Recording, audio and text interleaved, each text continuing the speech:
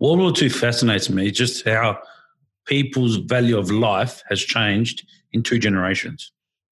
Now, what I mean by that was my grandfather's it was in the era of World War II, and how the Germans and the Russians and everyone whatever was treated, and the people were treated. How life was just nothing. They were just thrown in pits and shot and execution. It was just, and now you look 2 generations down, we would never fathom anything like that.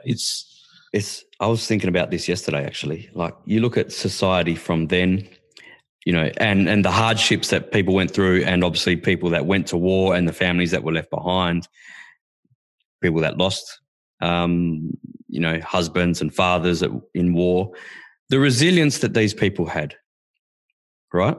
That's a key characteristic, I think, of those times, resilience. And then what do we got today? Social media and influencers and all this bullshit, you know. Those people would look at current day society and just cringe, wouldn't they? Yeah, it'd be different. It'd just be interesting to see that attitude. I mean, how irrelevant. And you know what? This coronavirus pandemic, I think, has really shown up social media and celebrity and this influencer culture and all that bullshit. It's really shown it up to be so irrelevant, you know.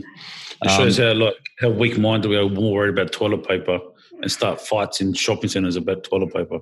Like, imagine what those people went through in 1944. Yeah, exactly. Yeah, exactly. Imagine you're at home and you don't know if you're going to get bombed. Yeah, and this is why I think, to me, Anzac Day is the most important day on the Australian calendar. I should have said that at the start. To me, much more important than Australia Day. To me, it basically is Australia Day. All right. And I'm not going to say anything about, you know, banning or cancelling Australia Day. No, I don't agree with that. But to me, Anzac Day is our national day, right? More than any other day.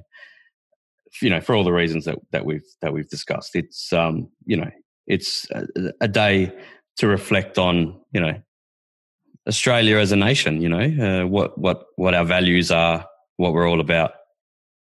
And as a very young nation, and it fought in wars representing Britain prior to it was even formed as a nation. Well, the Australians were at the Boer War, which was in 1899. There's another one. Yeah.